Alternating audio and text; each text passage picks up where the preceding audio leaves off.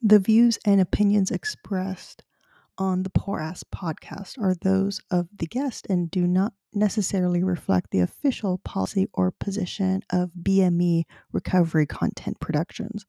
Any content provided by our guests are of their opinion and are not intended to malign any religion, ethnic group, club, organization, company, individual, or anyone or anything. And on that note, enjoy the episode.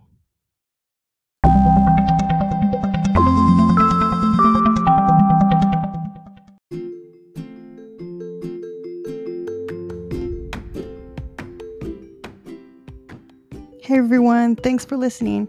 I have a new website. Go to www.poorasspodcast.com for episodes. That's www.poorasspodcast.com.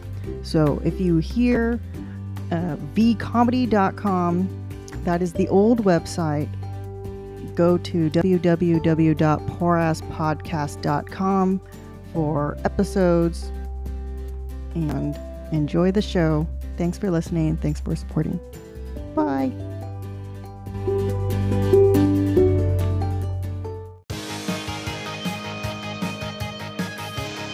Welcome to Poor Ass Podcast, the show that talks about tough shit on a budget, with your host, Veronica Porras.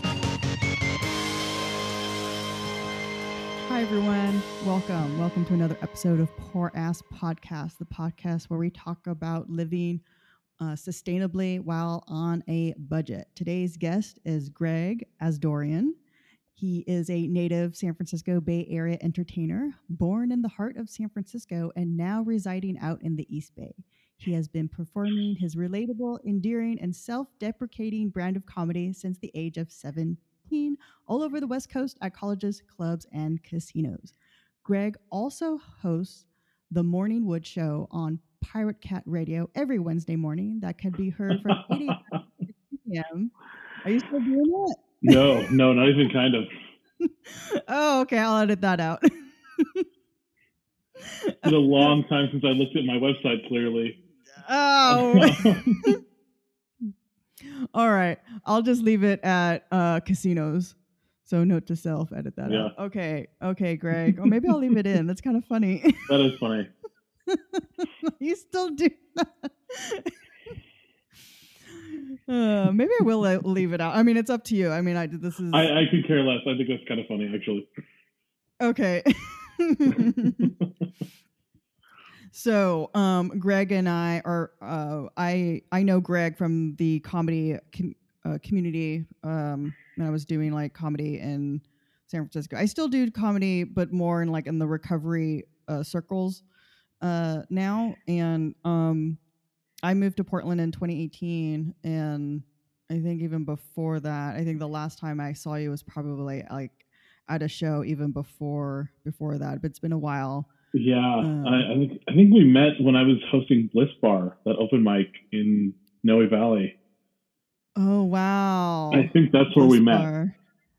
I'm sure. I'm sure. It was probably like a host, or you were hosting. I was on the show, and we got in touch ever since. And so I want to fast forward and catching up, and we're Facebook friends. We've been Facebook friends for like a while now, and that's how I found out that you tested positive for COVID. Oh yeah, that was fun. So fun, yeah.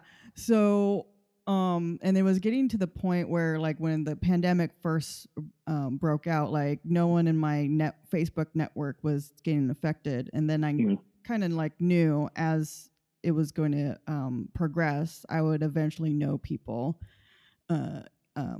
either affected, tested positive, or have passed away. Yeah. And I saw then like comedian friends started posting their experience with COVID, and I saw yours. So how did you find out that you were positive, and what was your experience like? It was scary because I am like I don't know if anybody can look up how and see what I look like. I'm not exactly like screaming Mr. Health right now. In general, like I'm a heavy set dude. I've got type 2 diabetes and like so I've got a handful of like health conditions. So like theoretically, COVID could have been really dangerous for me. And me and my son both got exposed. So he's 6, and we got it. It was the week before Thanksgiving we got diagnosed. So like right before like the biggest like food holiday of the year, like we lose our sense of taste and smell and like can't eat anything and like but it was rough. It was it laid me out for about 3 weeks, I think, a little over 3 weeks.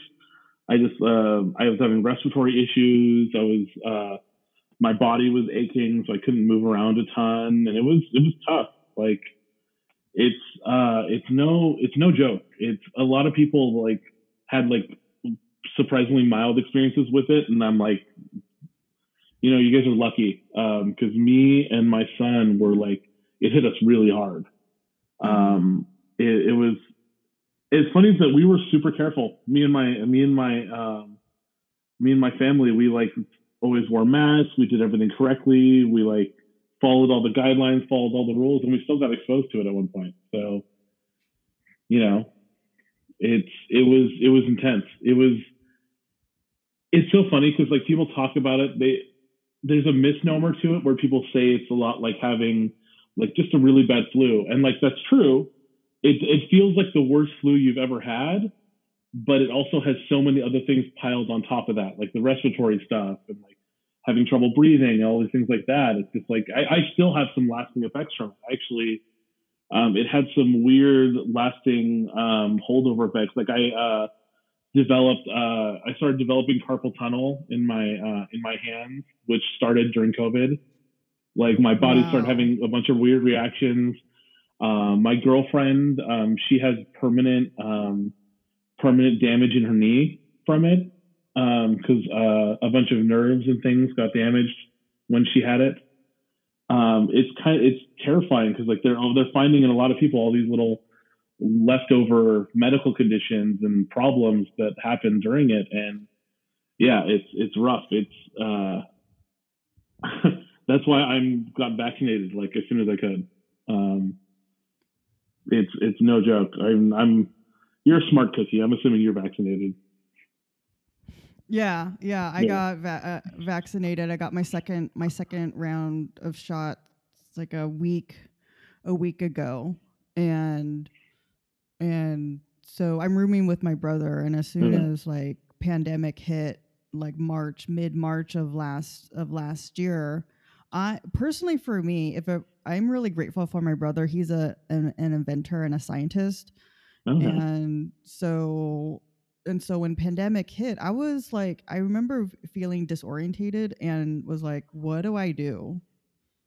But luckily, like my brother, just being my brother, we had a family meeting or house meeting, and we just really talked about like looking at our living quarters and what we can do, because he comes from like over 20 years of semiconductor experience and working in a lab and following lab protocols, safety, cleaning. So he just like applied all that knowledge to COVID in our house and just how our house is set up. Our front door, it's a 3-story like kind of a condo townhouse, but when you at the front entrance is stairs. It's immediate stairs. There's no place to go but up. So it's kind of like our exit and entryway is very like isolated anyway. And so at the foot of the stairs there's a closet. So that's like our closet for outdoor gear, like our shoes, jackets, and our masks, and a sanitation like area. And then we also have a half bathroom. So our half bathroom is the decontamination, washing your hands in that area rather than the kitchen sink where we cook food. So that area is our is our COVID decontamination kind of like area. He also got like sticky mats. When we go outside, like a sticky mat gets like, as you walk on it, it gets the bigger particles off I your see. shoe. You know, like a I sticky see mat. what you mean. Yeah. Yeah. And, Go ahead. Oh no. So we have that.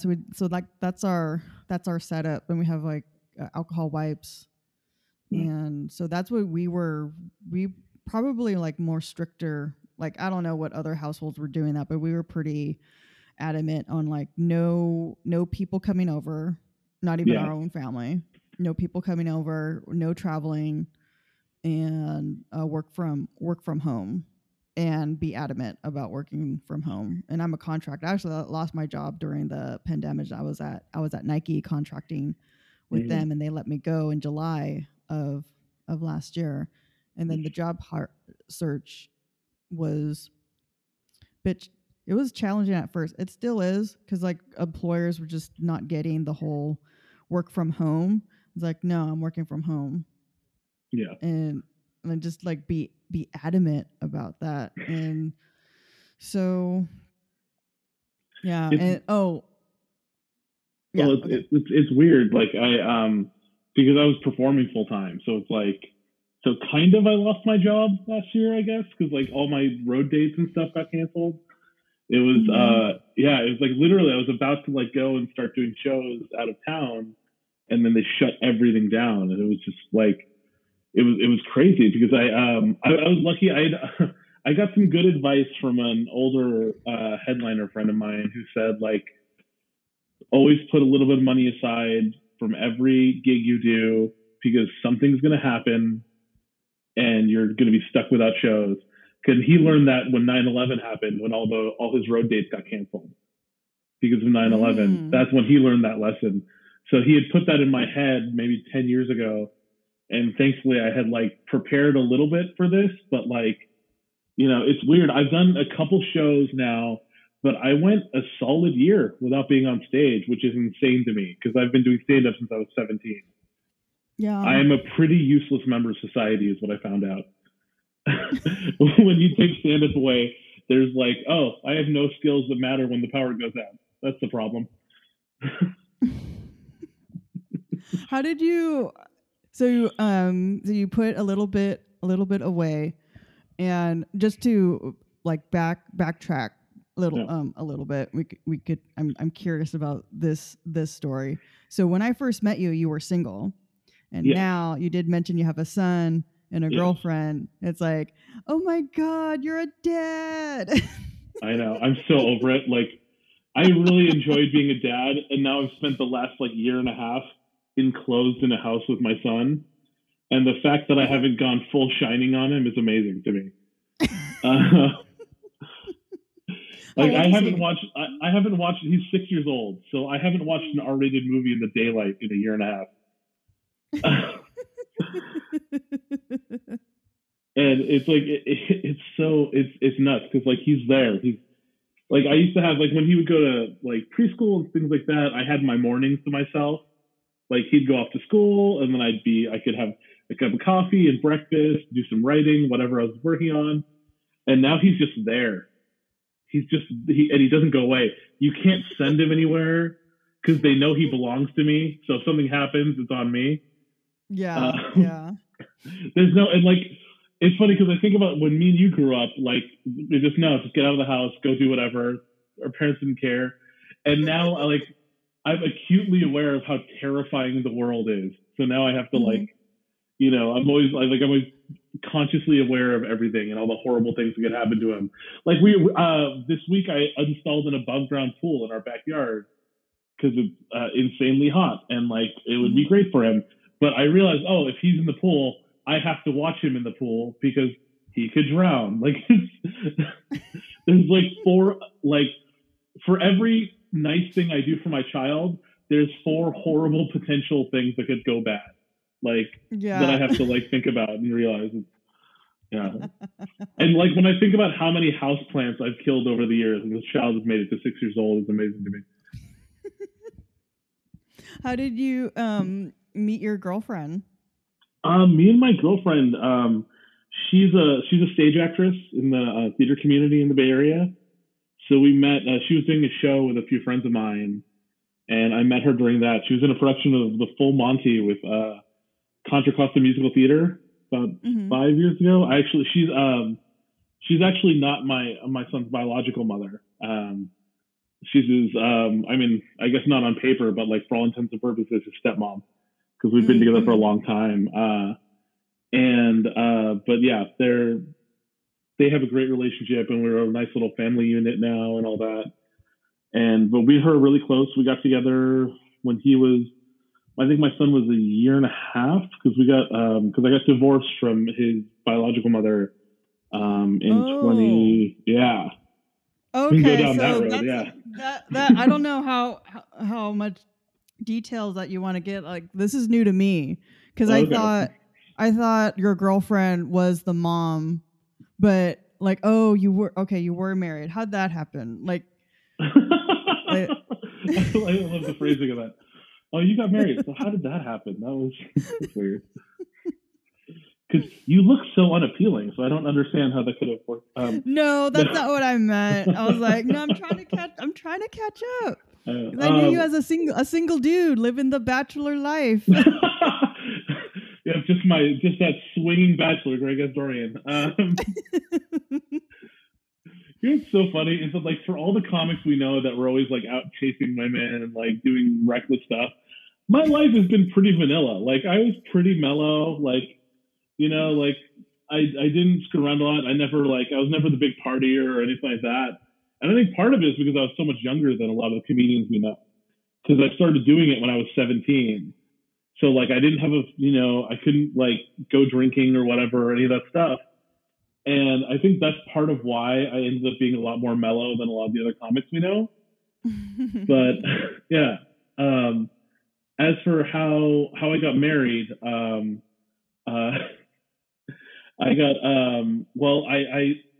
I took all my good ideas and careful planning, and I ignored all of it, and I just settled down with someone I shouldn't have, I guess.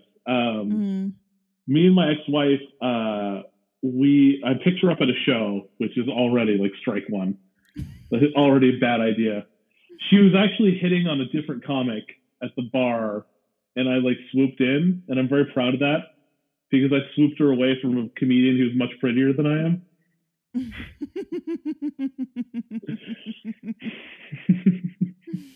Funny. And yeah, it was just, we met and we dated for a while, and the problem is that when we got married, we'd actually eloped. We had this kind of, we had gotten engaged, and then we just decided to just elope. We had a friend of mine who was an ordained officiant, just do it, and we eloped, and it was great, and I thought it was going to be happily ever after and all that stuff. And shortly after we got married, she got pregnant, like almost immediately after. And the problem is that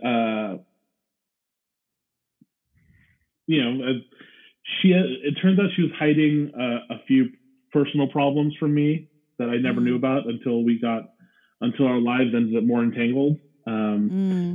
She had some problems with addiction, and as a result, she ended up being abusive, both emotionally and physically.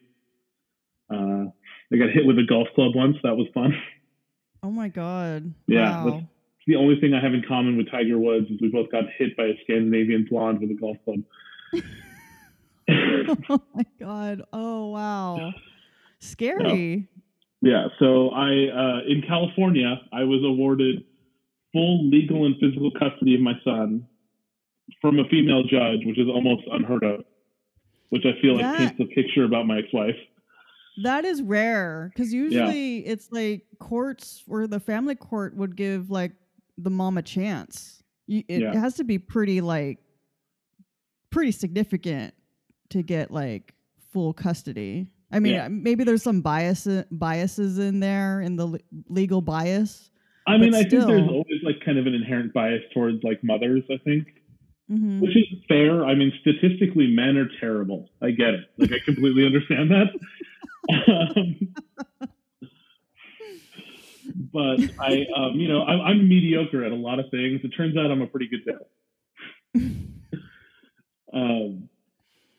But she actually, my ex-wife, after we split up and after I got custody of my son, she dipped out. She stopped being in his life.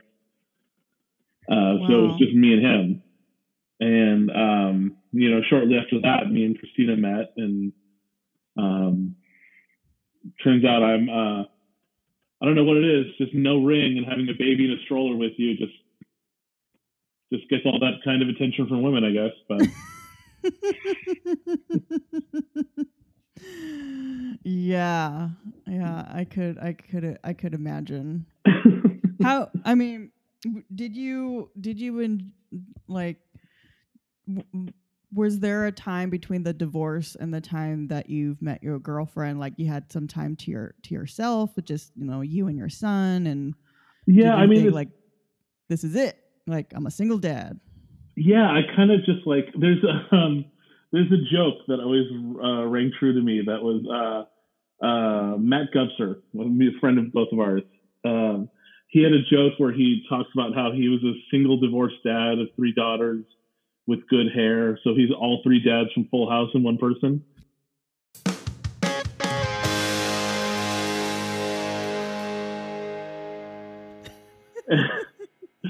And like that joke always like just stuck in my head after I got custody of my son. And it's funny because like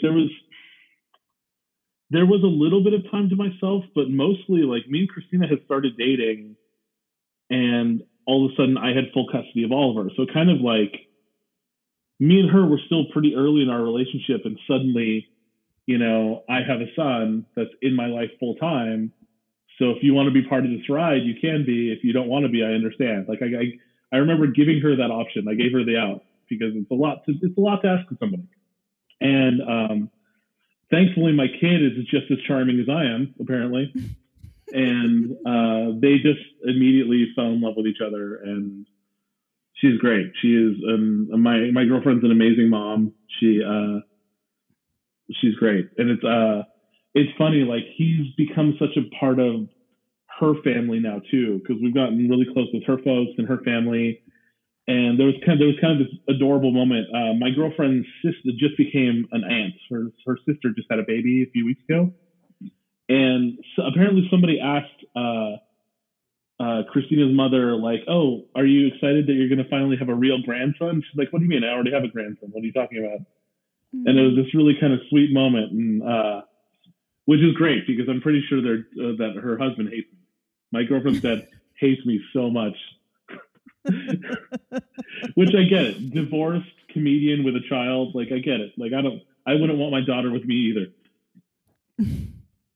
I mean, is that the reason? Because like the finances, because you're a decent human, like, Oh, I am. Yeah, that's why the mom likes me. Her mom likes me because I'm a decent person. Her father is a medical malpractice attorney.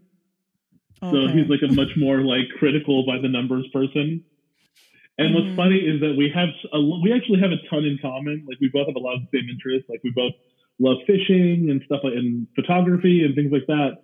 And like, so for the first like 2 years, me and Christina were together, he went out of his way to not be friends with me because he knew that if we started talking, we'd immediately get along. So he like purposely like didn't like talk to me, and like it was just pretty funny. Like the amount of effort he put into not wanting to like have a personal relationship with me was kind of impressive. Yeah.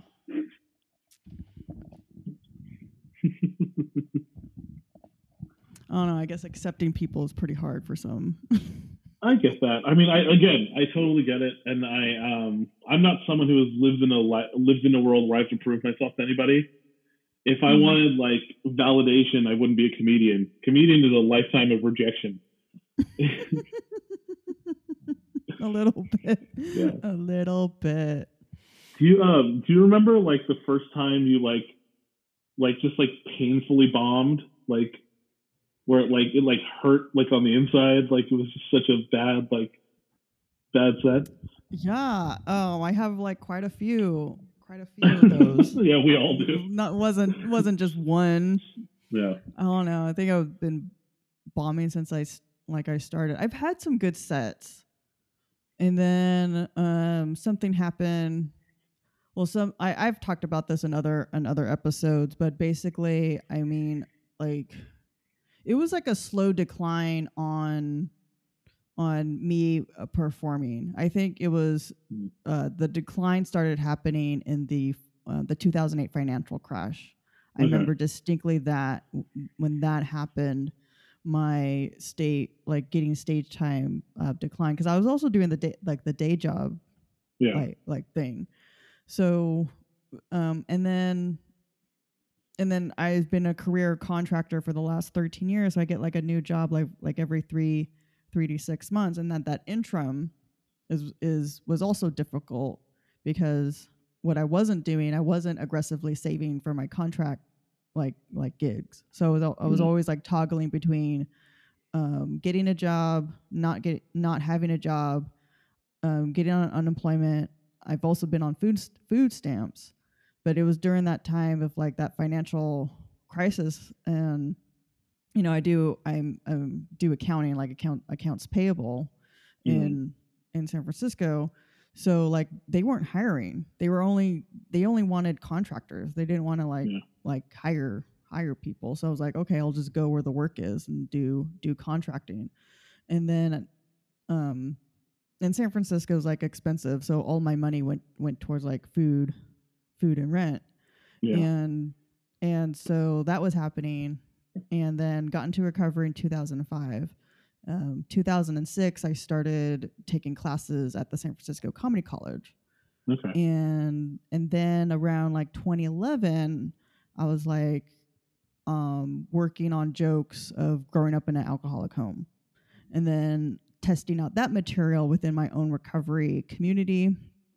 And then on the friends, okay, here's some context. On the friends and family side, laughing about the family disease of alcoholism is like a foreign concept, and like nothing's funny. But like I'll do my jokes at like AA audiences or NA audiences, or like recovering addict alcoholic like kind of audience, and they like love it. It's like laughs, like they're ready to laugh. And like on the friends and family side, like not so much. So like my comedy was like getting me in trouble, and plus I'm also dealing with people that they've never been to open mics or comedy shows. So I'm like their first exposure to comedy, and I was like quote unquote too much. Yeah. Did your family grow up in the United States? Yeah. Okay. Yeah, I'm third generation. Okay, see, both of my parents grew up in third world countries. My mother grew up in El Salvador, and my father grew up in Beirut. And they both met at City College of San Francisco randomly. They both moved to America in their teens. And so it's funny, like my father completely leaned hard into American culture. He loved it. He loved comedy. That's why I got exposed to it at a really young age. I grew up listening to Dangerfield and Carlin, and he had this great collection of like comedians on vinyl. That's why all my influences are dead now, and everybody I appeal to is too old to leave the house.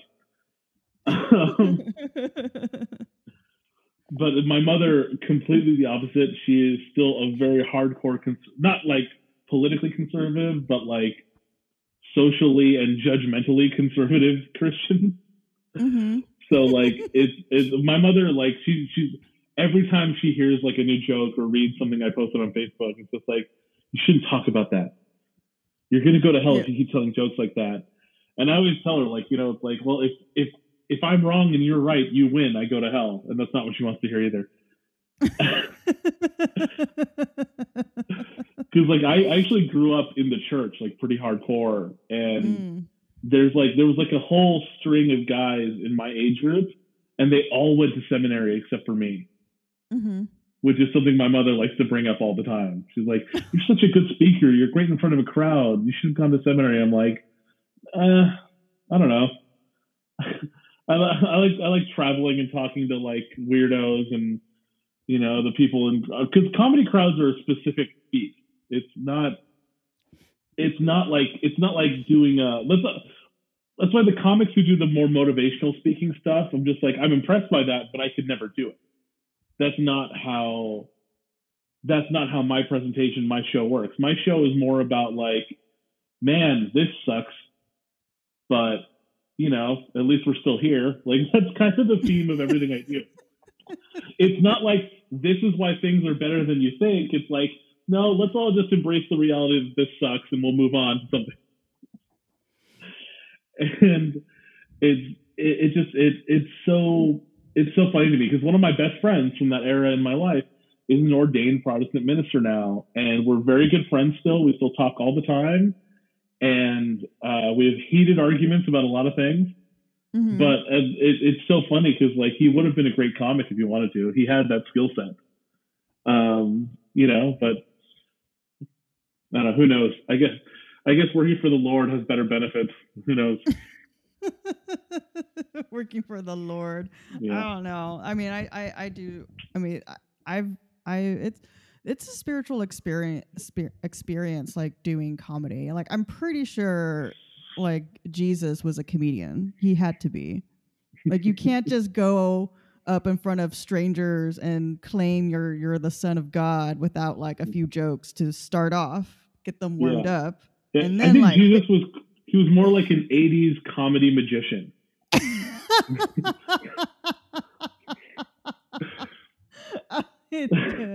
I can see that. That's true. You know what it is? The biblical 80s. The biblical 80s. It's funny because like I grew up in the church and like I had really like passively conservative views about a lot of things, but I was always a performer. I started doing theater when I was really young. I started doing theater when I was 12, and then I went to college and I studied film and musical theater. And it's like, oh wow, gay people are way nicer than Christians. Holy shit. Like I kind of had that epiphany. And what's funny is that when I was in college at the same time. It was me, Mark Abrigo, and Joseph Anelin. We were all at SS State at the same time. So we all kind of started performing together at the same time. So I've known those guys forever, all great Bay Area comedians. And yeah, it's just so funny. Like I kind of like had that epiphany about like all these social groups and like types of people that I've been programmed in throughout my childhood to think that like are, malevolent and bad because of the way they live their lives. And I'm just like, no, maybe I'm better off just not being a judgmental asshole and just being friends with whoever. Do you, what's your spirituality looking nowadays? Well,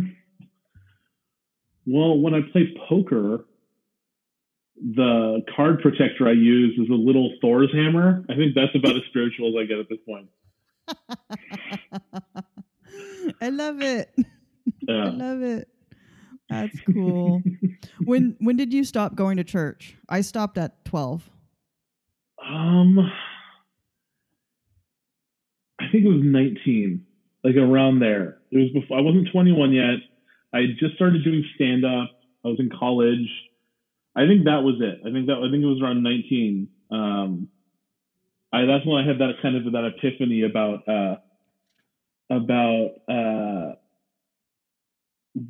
when I had that moment where I realized the things I had been taught as a child and throughout my life. Oh, these adults they're just like me. They're other adults that might not know what the hell they're talking about. I kind of had that epiphany. It's just like, I get it. Like a church is amazing. The pageantry of it, like the costumes, until I found musical theater, it pushed all those musical theater buttons for me. But then when I found the theater program at SS State and a few other places, it's like, oh, well, I can do all this without the judgmental bullshit. This sounds great. Yeah. Yeah. So I'm naming this episode "Gentlemen on a Budget," and in catching up with you and listening to you talk about your current relationship and your past relationship, how has your experience with the concept of a gentleman has changed through those relationships? You know what? It's my understanding of what a gentleman has changed a lot, especially since my divorce. Because what I used to think back when I was like in my like early 20s and like in my teens, I used to think a gentleman was someone who gave all of themselves to people and like who tried to like overextend themselves to show how much people mattered to them. And I realized that that's kind of toxic and unhealthy now, because I realized like when I was married, when I got divorced, like I was giving all of myself to take care of someone who was emotionally abusing me the whole time. That's not a gentleman, that's a victim. And I realized that there's a fine line between those two things. I think a gentleman fundamentally now is someone who treats someone with the respect that they themselves are also treating themselves with. I think people always say like things like chivalry are dead. I'm like, no, I don't think so. I think chivalry and concepts like that have evolved. I think that there's no one needs you to ride in on a white horse anymore. That's not a thing. But you know what? Maybe not be a toxic masculine douchebag. That's probably nice. I was raised by feminist comedians and gay theater kids, so I think that affected my outlook on things a little bit. Mm-hmm. It's interesting because like I've never been good at flirting, but I've always been charming. I've always been good at getting people to like me. And in my like teens and my 20s, that just meant I was that like guy who had the string of like dozens of female friends because he never knew how to seal the deal. He's just that likable little brother type. That's what I was. And it's so funny because, and you can vouch for this, anybody who's been around comedians can vouch for this. Sometimes you watch people who are just terrible human beings do so well with women, and it blows my mind. Like I can't believe it. Like I've got some of them are friends of mine, and I won't name names, but like I know some guys that are just completely toxic to women, and like they do so well, and I can't believe it. I'm like, really? But I'll help you move. Like, won't that? No, yeah, that's a what's the word I'm looking for? Conundrum, paradox. I have some names in mind, and I've also been I've been that woman of just like yeah, like I'm thinking of this one particular person, and yeah, he got around for sure he got around. And was he handsome? Yeah, sure, he was handsome. Is he like 6'4"? Is it who I'm thinking of? No, don't even guess. Don't even try to guess. Don't even try to guess, because it's probably not the person that you're thinking. I'm just thinking about this one particular like guy, and yeah, like toxic as fuck. But I certainly participated in the toxicity, and a lot of that was like the examples that I grew up with on male behavior, male treatment towards females, ladies or girls, and it was just like violence was just so normalized, and all kinds of violence, the emotional violence, the physical violence, all the romantic like sex comedies and stuff that we used to watch when we were like kids, like like all the John Hughes stuff. It's like, yeah, there's some like moral points in them, and there's like an overall moral story to it. But they had all these toxic characters that were just like, violent, rapey, creepy people that like, and it normalized that stuff. It's like, it's awful. Yeah. Like John Hughes, I love, and I like at the time, like I loved his movies, and since the uprise of like Me Too, Time's Up, and and like the social movement, but I'm also seeing a trend and shift on content narrative. Like, okay, I was like a huge Sex and the City fan. Like now it's problematic. Now it's problematic. But I'm liking shows on HBO. I May Destroy You. The one show on HBO called I May Destroy You, and it talks about consent. Like she gets raped, she gets roofied and raped, but she doesn't remember. But throughout the episodes, she's piecing back the timeline, and but the whole arc and the whole show is basically about what is consent. And not only is she recovering from being raped from roofied, she also has other encounters with a guy who takes off the condom while they're having sex, and without her knowing.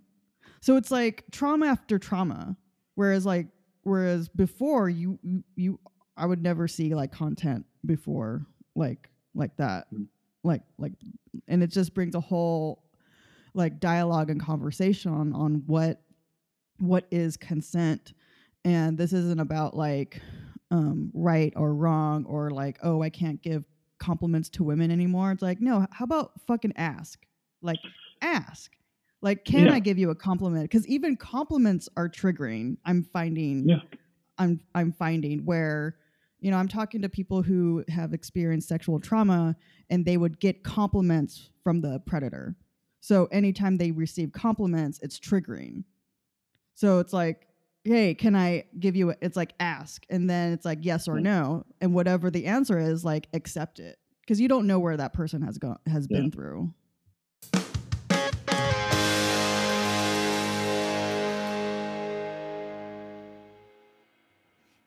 Like I remember there was it's funny, like, at two different points in my life there were rumors about me in the comedy scene in San Francisco, and they're dramatically different ones. But like at one time, it was I had been dating a female comic, and other comics found out about it, and one of them made a joke to her about it, and she panicked and told everybody I made it up, that me and her had never dated or anything like that. And that was in like my early 20s. I had this like weird, chaotic summer because all these people were thinking I'm some guy who lies about the women he dates and stuff like that. Oh my God. Yeah, it was horrible. I was like 24 or something, and it was awful. It was this whole, and it happened again actually after my divorce, because after I won full custody of my son, somebody started spreading a rumor that the reason me and my wife split up is because I was physically assaulting her, and that I was abusive to her. And I don't know where that started. I have a hunch with which I know which comics said it out loud to people, but it became like a reputation I had for a while, and I had to like fight to get out of it. Like overnight, like 30% of the female comics that I was friends with on Facebook had like unfriended me, and I didn't know why. I didn't know what was going on. And then a few comics who knew the truth, who knew what I'd actually been through with my son and been through with my divorce, told me what was going on. And it came back to me, like people who knew that this is the person I was. And they said like, yeah, I've defended you to anybody who will listen, but like someone started a rumor that like the reason you and your wife split up is because you were beating her up. And I'm like, if that was the truth, how would I have full custody of our child? Like how would all these things, like, yeah, it took me a while to like fight out of that. Like I've dealt with those kind of things a couple times, and it's just like,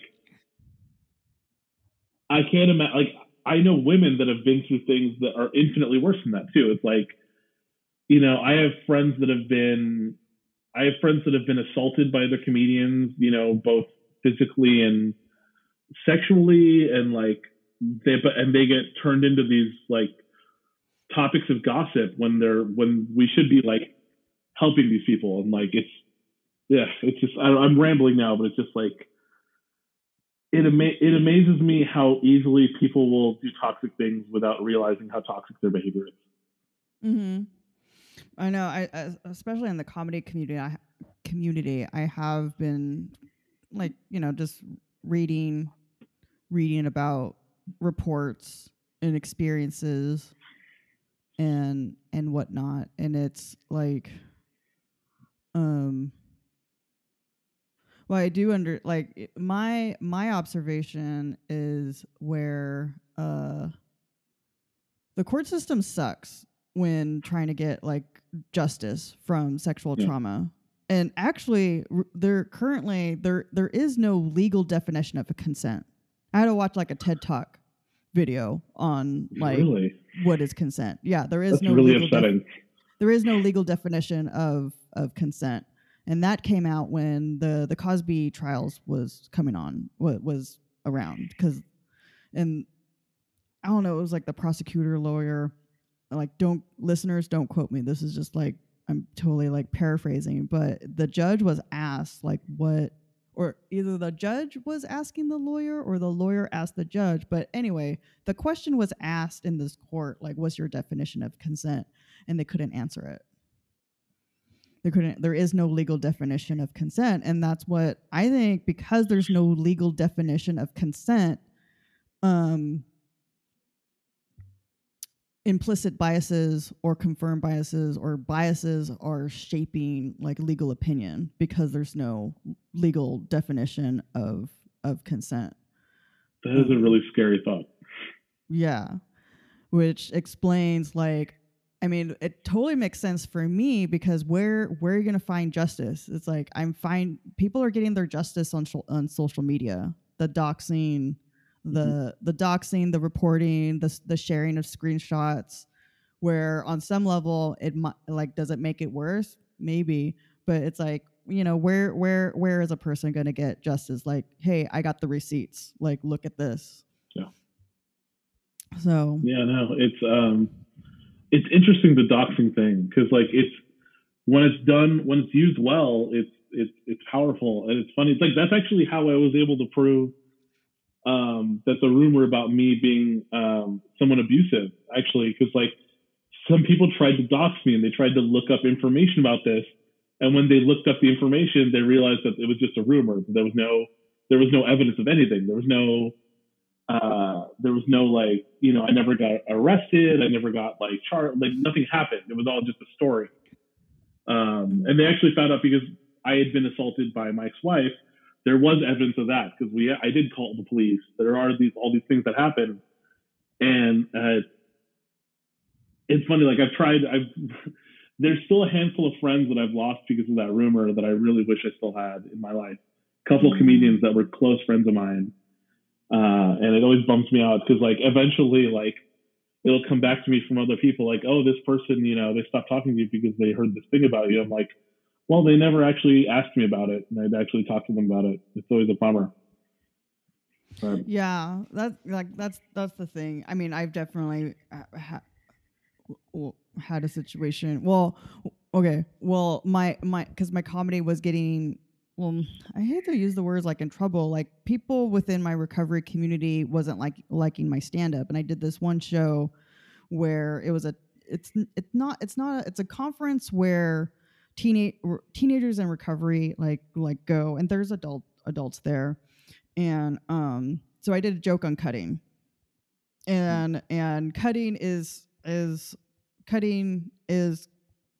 like a coping.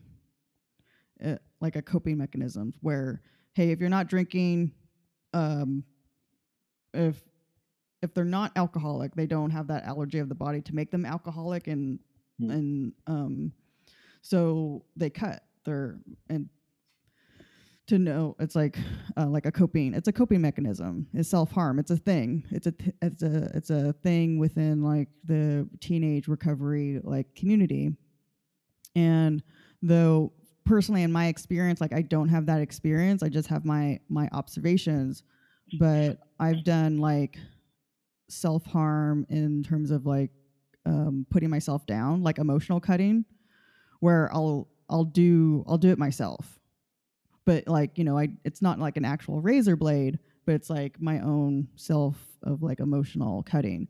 So I wrote this joke about cutting, and I've never said it in front of like a regular audience, but I did the joke for the first time in front of this audience. It totally bombed, And I'm like, okay, whatever.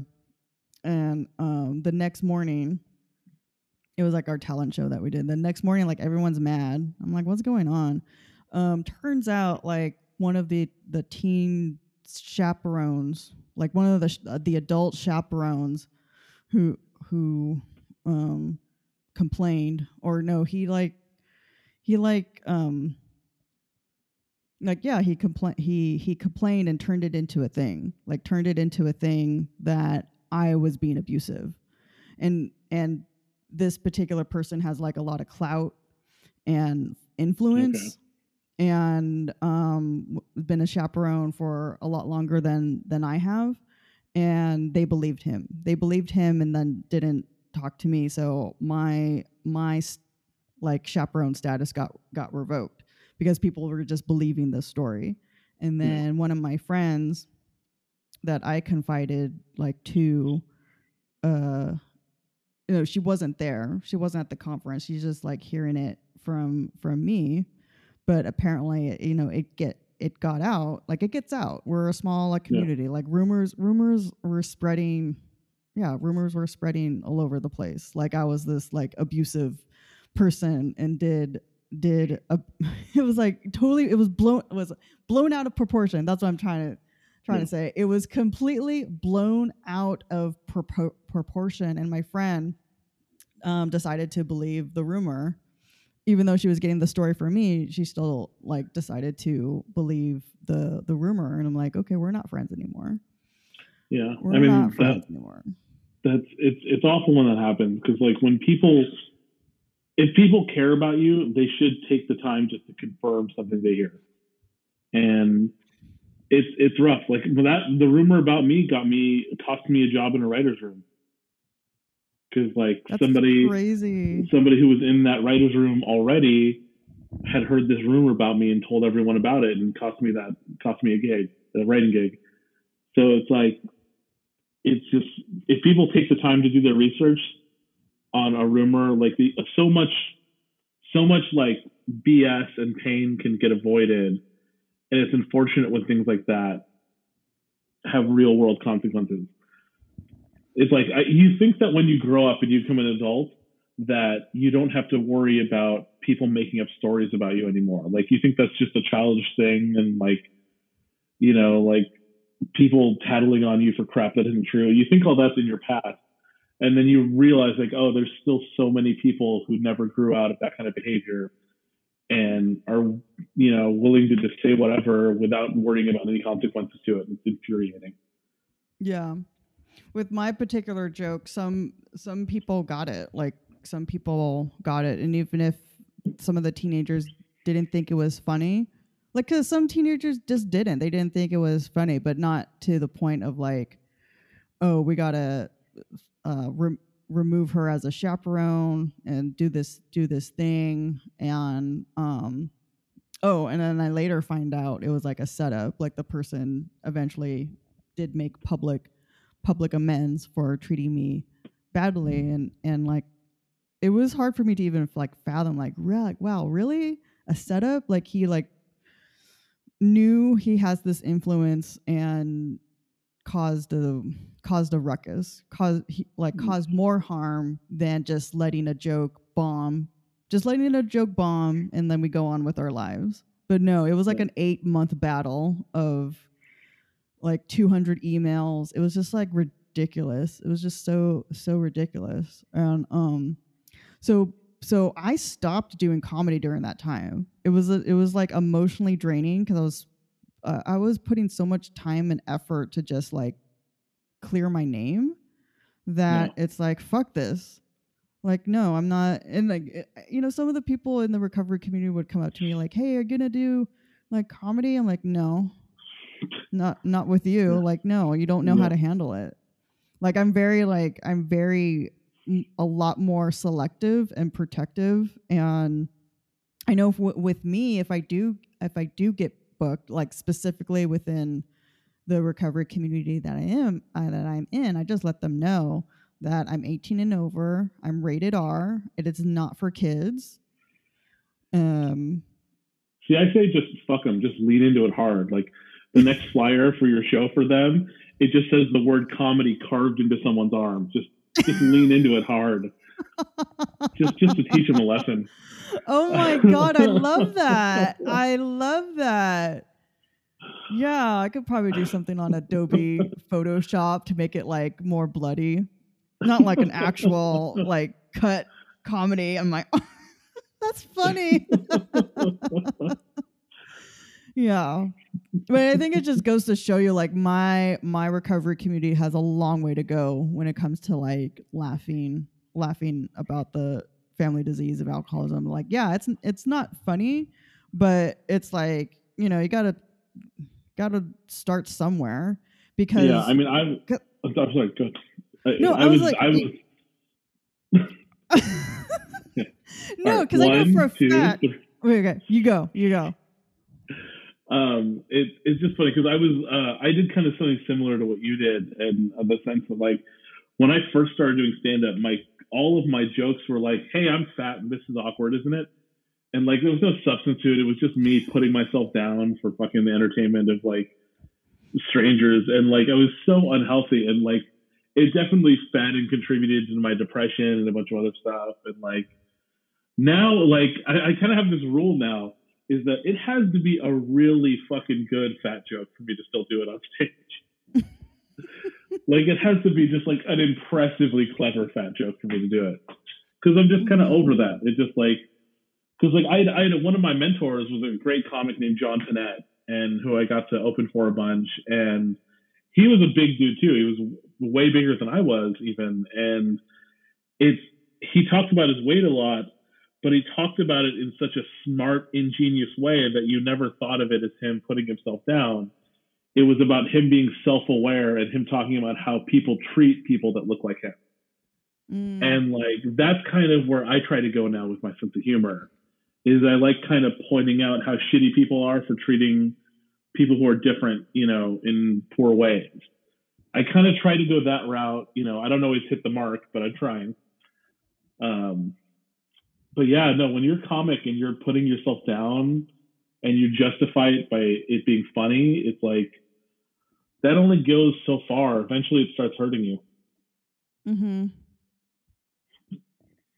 I've never been one to like, for myself, I'll try go deprecating humor to that level. I think like in combined with the recovery, like, you know, my goal is to find that balance between like finding punchlines in the trauma. And I've been doing that since like 2011. And I want, but it's also a challenge within my own recovery community where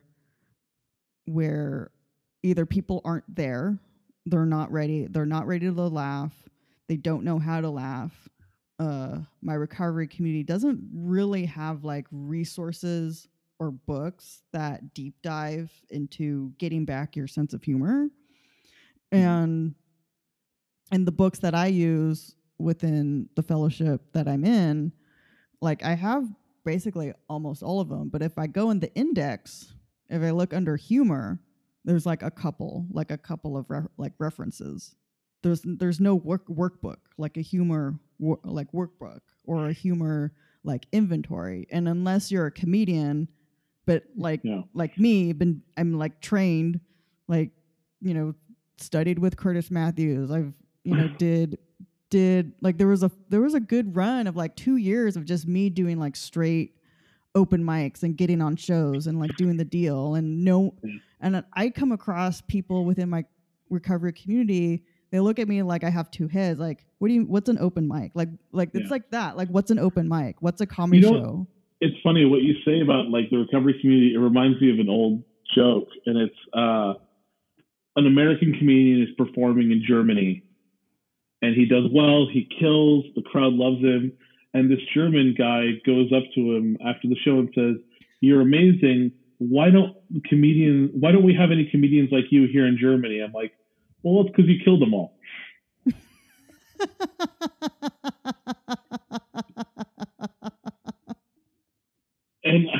I feel like Dark. it's the same thing you're saying. Yeah.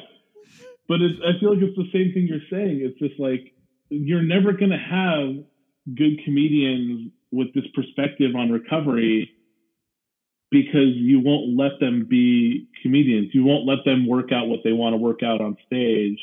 You're just punishing them for having this thought. And that doesn't do anything. When you punish people for what their emotions are, worst case scenario, you're going to send them back towards whatever their demon that they're trying to get past is. And best case scenario, you just have an entire organization of people in recovery that can't laugh at themselves. And that is just destructive in a whole other way. Mm-hmm. Feel like I'm the lone trailblazer. Well, I'm not the only one. There's like a couple of them. Because it's rare. It is rare to find comedian from the friends and family perspective. Like my mentors in this realm of recovery comedy, they're recovering addicts and alcoholics themselves. Like those are the people I turn to for advice and you know, and advice and connection, and they know what I'm talking about. So it's lonely.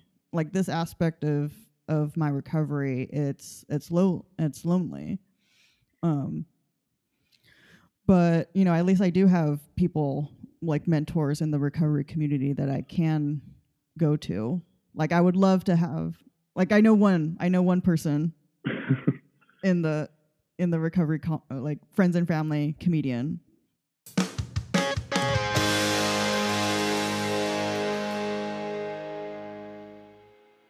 But yeah, no, I've 100%. never been through that. I've never been through this process, so I'm kind of curious. Like, and if it's, you know, we can edit this if it's too much of a question. But what's that been like during COVID with like a purposeful and constant disconnection from the outside world? How does that affect you when you're in recovery? Mm-hmm. No, that's a really great question. Like when pandemic hit, there has been like a lot of relapses since like COVID hit, because it's like, you know, isolation is part of the disease, and shelter in place is not isolation, but shelter in place can easily blend into isolation, where like and then for me like I like my solitude, but and there's nothing wrong with solitude, but my solitude can easily blend into isolation and I don't even know it. It'll sneak up on me like, oh, I haven't, and I don't go to in-person meetings. Like all my meetings are online.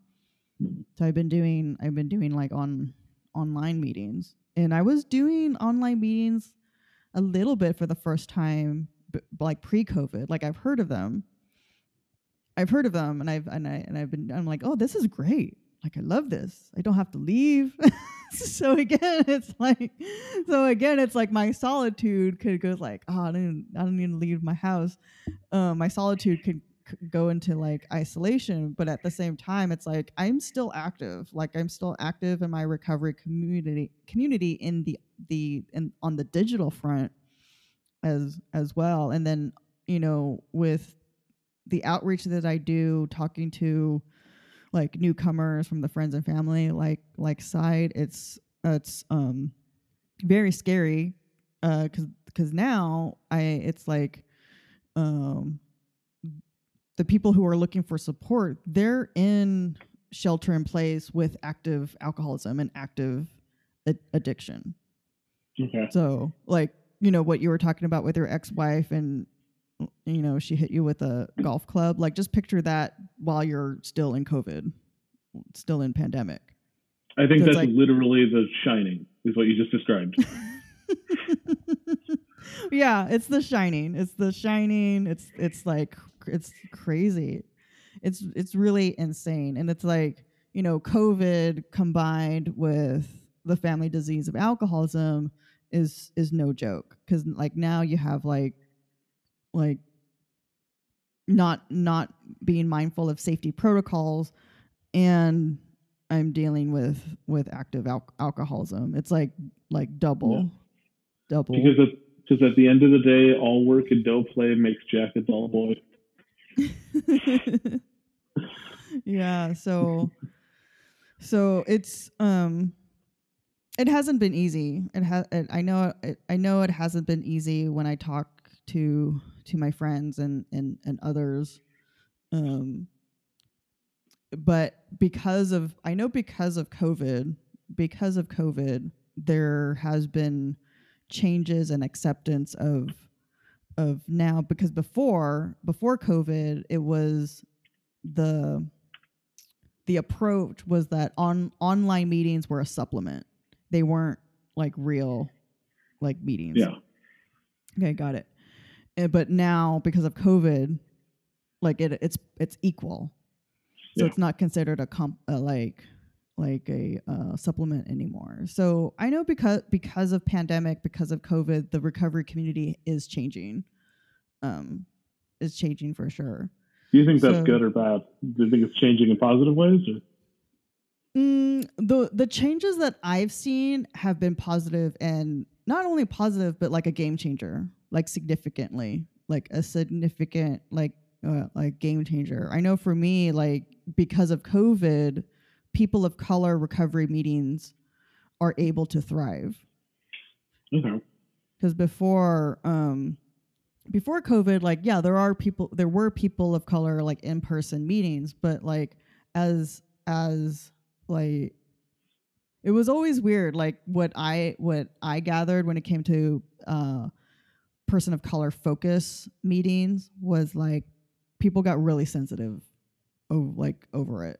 And there's women's meetings, there's men's meetings, there's LGBT meetings, but when it came to person of color, like suddenly everyone's like butts just started clenching, really sensitive. But because of COVID, and they're not able to like stop people from meeting. And I've been going to those meetings, and it's been like really, really beneficial. So before we wrap up, I want to talk about your movie script. I love that. I'm actually surprised that it's like that's not why we arranged this entire thing. Like, oh, that. I love that same fucking like interview bullshitty response. Let's talk about Gentlemen. Gentlemen is it's a short film that I am directing, and I adapted and wrote the screenplay for. It's actually based on a short story that a friend of mine, one of my mentors, wrote about. He wrote the story about 15 years ago, and I was still in high school when I read it the first time, I think. And I just fell in love with the story, and I was just kind of figuring out that I wanted to study film and things like that. And I'm like, oh, I'm going to make this into a movie one day. Like I've wrote like maybe like a dozen drafts of this like script over the last 10 years, just because every like year and a half or so, I'll get some bug up my ass. Like, I'm going to do another pass of this and figure out how to make this movie. And we're finally doing it.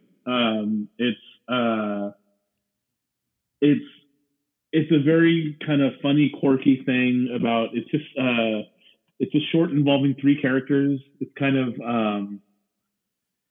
it's all about the morning after is the best way to describe it. It's all about someone dealing with the consequences of what they did the night before. And I guess as someone in recovery, you can kind of relate to that concept, I suppose. And it's very funny. It's actually one of the actors is someone I think Carol Lacuna, or no, Takaria Flamenco. She changed her name. The formerly Carol Lacuna. Oh, she changed her name. She changed her name. Yes, I know. I found that out because I asked her, like, so is this just like a stage name? She's like, no, I legally changed it. I'm like, oh, all right, fair enough. So it took me like a week to learn how to say her new name correctly. But she's in it. A couple other great local Bay Area actors are in it. It's funny, I had originally written one of the parts for another friend of ours, Drew Harmon, was going to play one of the roles in it. And I wrote it with him in mind. And then during the pandemic, him and his wife moved to Michigan. I'm like, all right, I guess I'm gonna have to find someone else to do that. But yeah, I'm very proud of it. I've worked very hard on it. It's something very much a labor of love. It's a project that's kind of been in my mind and in my heart for a long time, and I'm really happy that we're finally pulling the trigger on it. We're trying to raise the money to make it happen. We have an Indiegogo campaign going on right now. We have a pretty small budget. We're trying to raise $5,000 to do it correctly. That gets us through all the shooting, lets me pay everybody, take care of everybody appropriately, and get to pay for all the post and editing work to be done. I think we're at 20% of our goal. I think we hit $1,000 today, something like that. Right. And we've got 3 more weeks in the campaign. It ends on the 30th of June. And if you guys want to support us, any donation gets you a free download of the finished film. If you want to throw in $1 or $5, or someone threw in I think we had somebody throw in $400, which is insane to me. It's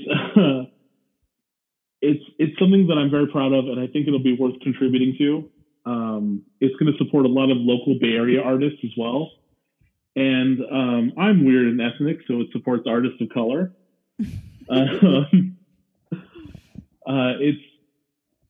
It's something very important to me, and I think it's something that will be enjoyed by people. And if anybody who wants to contribute and help us out, I would be very, very grateful for that. It's going to be a lot of fun to shoot, and I'm looking forward to it. It's like I said, it's a labor of love. Cool. Yeah, I got to read the script, and I'm like picturing it in my head, but of course it's gonna be different when you shoot it, because you have the vision. But what I got out of it, and I think it's a timely subject matter to keep exploring on the funny. It's serious. The morning after, taking responsibility, and the morning after when a night of drinking and craziness. Whereas before, it's anytime I saw content of the morning after, it was just maybe a little bit more dismissive, But I think this, what you wrote, is more there is funny, there is some humor, for it, but I think overarching, it just continues the dialogue of responsibility, and everyone wants a good time, but it's just again, going back to the conversations of consent, and what does that mean, and maybe having those conversations while drinking, you're not able to fully engage and be present with with another human. Yeah, I always loved the idea of those farcical, sitcom-y things, where you have shows like Three's Company, where there's all these ridiculous situations they're all getting into. But I feel they never took that extra step towards the darker reality of what's going on, and they're So that's kind of always appealed to me, is that extra step. It's just this is funny on the surface, but what else is going on? What's the subtext? It's at the heart of it, on the surface, it's just this character Chris is panicked and he's calling his friend for help. But I feel there's a couple other layers for how he's asking for help in that moment. It's not just, it's not just the superficial thing. I think there's more to it. I think there's a lot of satisfaction in that story being told. Yeah, definitely.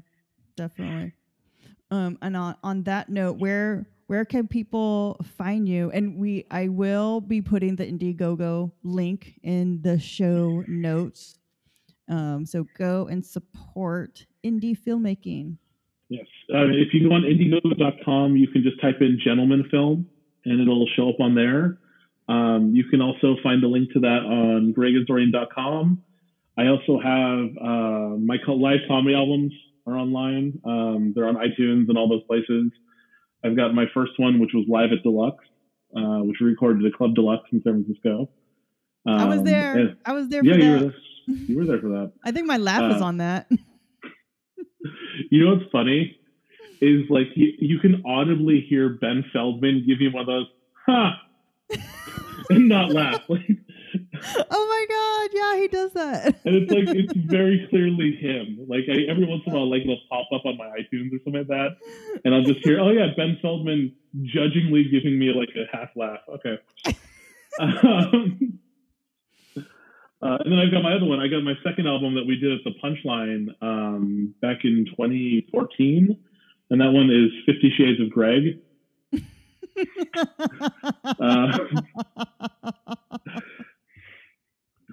I feel like the title of that second album alone just cost me a lot of donations to the film, like just right there. But yeah, no, you can support me that way. Pretty much any money you want to throw towards my last name right now is going to go into this film. So you can help me out that way. There's also a lot of like, not prizes, that's not the way to describe it, but there's a lot of rewards for certain monetary donations on the Indiegogo. So like if you donate a certain amount, I'll even do a free live show at an event of your choosing if you have something going on, or I'll MC an event that you guys have going on later in the year. I'm also willing to do, because I work as a comedy writer and as an editor. So, you know, if you donate to a certain tier, I'm willing to edit or punch up anything you're writing or a presentation you have to do, something like that. We've got a lot of different offers on there on the Indiegogo. Yeah, so, you know, throw us $1, throw us $5. Anything you give us, you'll still at least get to see the movie when we're done. Awesome. Yeah, and so, yep, follow for the debut. Just follow Greg and look in the show notes. And Twitter, yeah, at Asdourian, all that stuff. Cool. It's a great way to say things I can't say out loud in any given time. Yeah. And then you could follow me. Go to my website, vcomedy.com. I'm also on Cameo. If anyone wants a personal video message from me, get me on Cameo. And my links, and Greg's links are in the show notes. Thank you so much, Greg, for coming on to the podcast. It was great getting to catch up with you. This was really nice. Yeah, good luck with everything, and can't wait till the movie comes out. Thanks a lot. Thank you so much, Veronica. It's good seeing you. Okay, bye, everyone.